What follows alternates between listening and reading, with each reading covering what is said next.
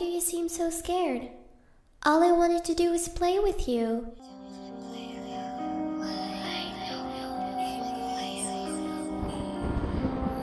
Welcome to Terror Tracks. We publish new episodes every Monday at 2 a.m. EST.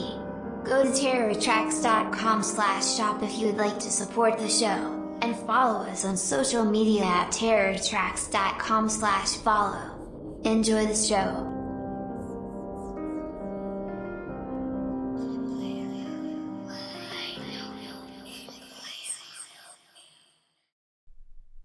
Chapter 26. Dr. Jerard. We arrived at the Drova Museum of Fine Arts. It was an art gallery owned by Dr. Jerard. He studied fine art and archaeological pieces from around the world. We used him a lot during investigations dealing with cult-related murders. He was the best in the business. A group of patrons all stood around as he gave a lecture about various priceless art pieces he had collected. The marble floors and tall ceilings carried a long echo with every step and word. Jerard spared no expense. He was a tall black man, average build, mid-40s. He always wore a $10,000 suit and carried a money clip of 10 grand in his inner pocket. His specialty was ancient history, especially manuscripts. We walked around admiring the paintings. He had some of the most famous in the world: the original Mona Lisa, the Last Supper, and the Starry Night. An exact replica of Michelangelo's La Creazione di Adamato was painted above the main lobby. He was an avid artist himself. Many of his family's paintings sold for millions of dollars after he gained prestige in the university. Before that, they were worth nothing, and the family was penniless. "Hey, look, it's the Starry Night," Star said, smiling. "Yeah, it has to be worth at least 80 million, I said. "Am I worth that?" Star punched my side lightly, with a mean look, trying not to laugh. Dr. Jerard concluded his tour and walked over to us. "Can I help you?" "Wait, is that you, Rick Levin?" "Nice getup. You are a modern art masterpiece. I should put you on the wall," Jerard laughed. "Blame Chief Lewis. It's been a while, Doc. We need help finding a certain manuscript." "The Book of Cyrus, correct?" "Yes, sir," Star said. "Who is this lovely lady?" Jerard smiled and kissed Star's hand. She smiled and gave me a nervous glance.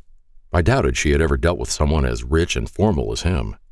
"This is Star. She's a friend of mine," I said. "Yes, of course.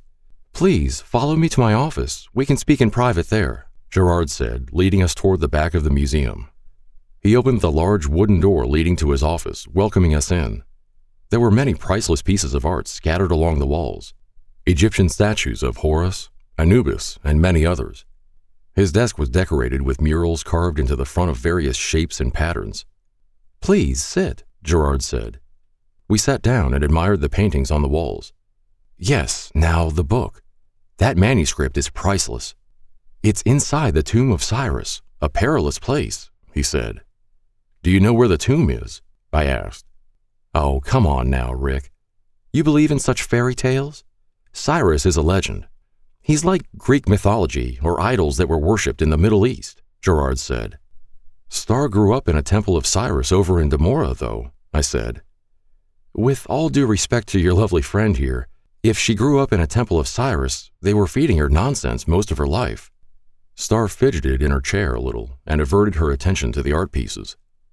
"Even if the Book of Cyrus is bullshit, tell us where the legend said the tomb would have been located," I said.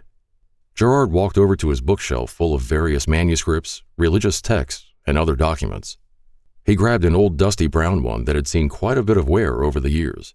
He flipped through some of it, wetting his finger on a small sponge as he flipped through each page. "Here we go. It says that the Book of Cyrus is buried in Gordana. That's around 18 hours by train. If you do it in a car, it'll take a bit less time. But the terrain is dangerous. It's in the Odessa Mountains. You are in luck, though. It's a tourist attraction now. No one ever enters the tomb. They just go to pray outside of it," Jerard said. "Have you ever been to Gordana?" I asked. "Yes, and right now it's the off-season, so don't expect too much company or a tour guide. You'll have to wait until winter for that." "Doctor, excuse me if this is too forward, but why do you believe that Cyrus is fake?" Dr. Jerard leaned back in his chair with his hands behind his head. He seemed to be trying to collect his thoughts. "Well, The reason I personally think it's all bunk is because our archaeological digs have found only a few statues and monuments. However, the manuscripts have all been lost. Most of the Cyrus followers go on blind faith. They will make up stories that were passed down secondhand. That's not exactly the most reliable source. It's not like the more contemporary religions of today, which have holy books we can trace back to certain time periods historically. You see, most religions date back to around 2,000 years ago. The Cyrus and Ravel legends span back to at least 3000 BCE. Any original tomes written back then have decayed or been lost to the elements by now. Tell me about Ravel. We were in Demora a few days ago and saw a temple burned down.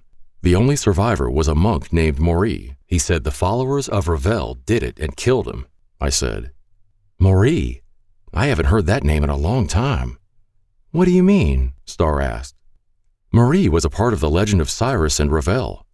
He was the highest priest of Cyrus' order. He was thought to be the holiest of saints in the temples. He went from temple to temple writing down what the followers told them during his first journey. So you're telling me Maury is 3,000 years old? I asked. Not at all, Rick. You know how some religions, for example, the Salahim, will name their children after religious figures? Some followers of Salahim named their kids Saul, Bruda, or Malik. We have to find the Book of Cyrus to stop the decay. We need your help. If we can retrieve it, can you decipher it? Absolutely not. Don't be preposterous. You are talking about going to a holy site that has not been entered in over 2,000 years. If anything is tarnished or taken from that tomb, it will bring the wrath of that cult upon you. What do you mean their wrath? The Cyrus followers are not a religion. They are a cult. They can summon demons, if you will. If anything is removed from their holiest of sites, you will have an entire army to deal with. I dealt with those type of things back in Maelstrom. Don't be silly. Maelstrom is the holy site of Ravel. There's no way you traveled through there. The gates have been sealed for over a decade. You must have hit your head or something, Jerard said, closing his book and leading us to the door. Then where did this come from? I said, pulling my shirt down for him to see the slash across my chest. Oh my. That bright green aura coming from your wound is definitely of Ravel's followers. How strange. Look, you and your girlfriend should go home. Get some rest and don't worry about such tall tales.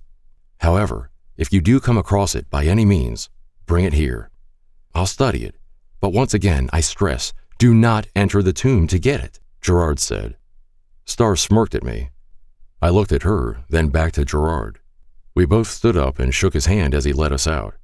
Luckily, the traffic wasn't too thick. Along the way, Star giggled. We pulled up to a stoplight, and I looked over at her. What's so funny? I asked. Nothing. He thought I was your girlfriend. I thought it was funny. Even he could see it, she said. Thanks for listening. If you'd like to follow us, go to terrortracks.com/follow.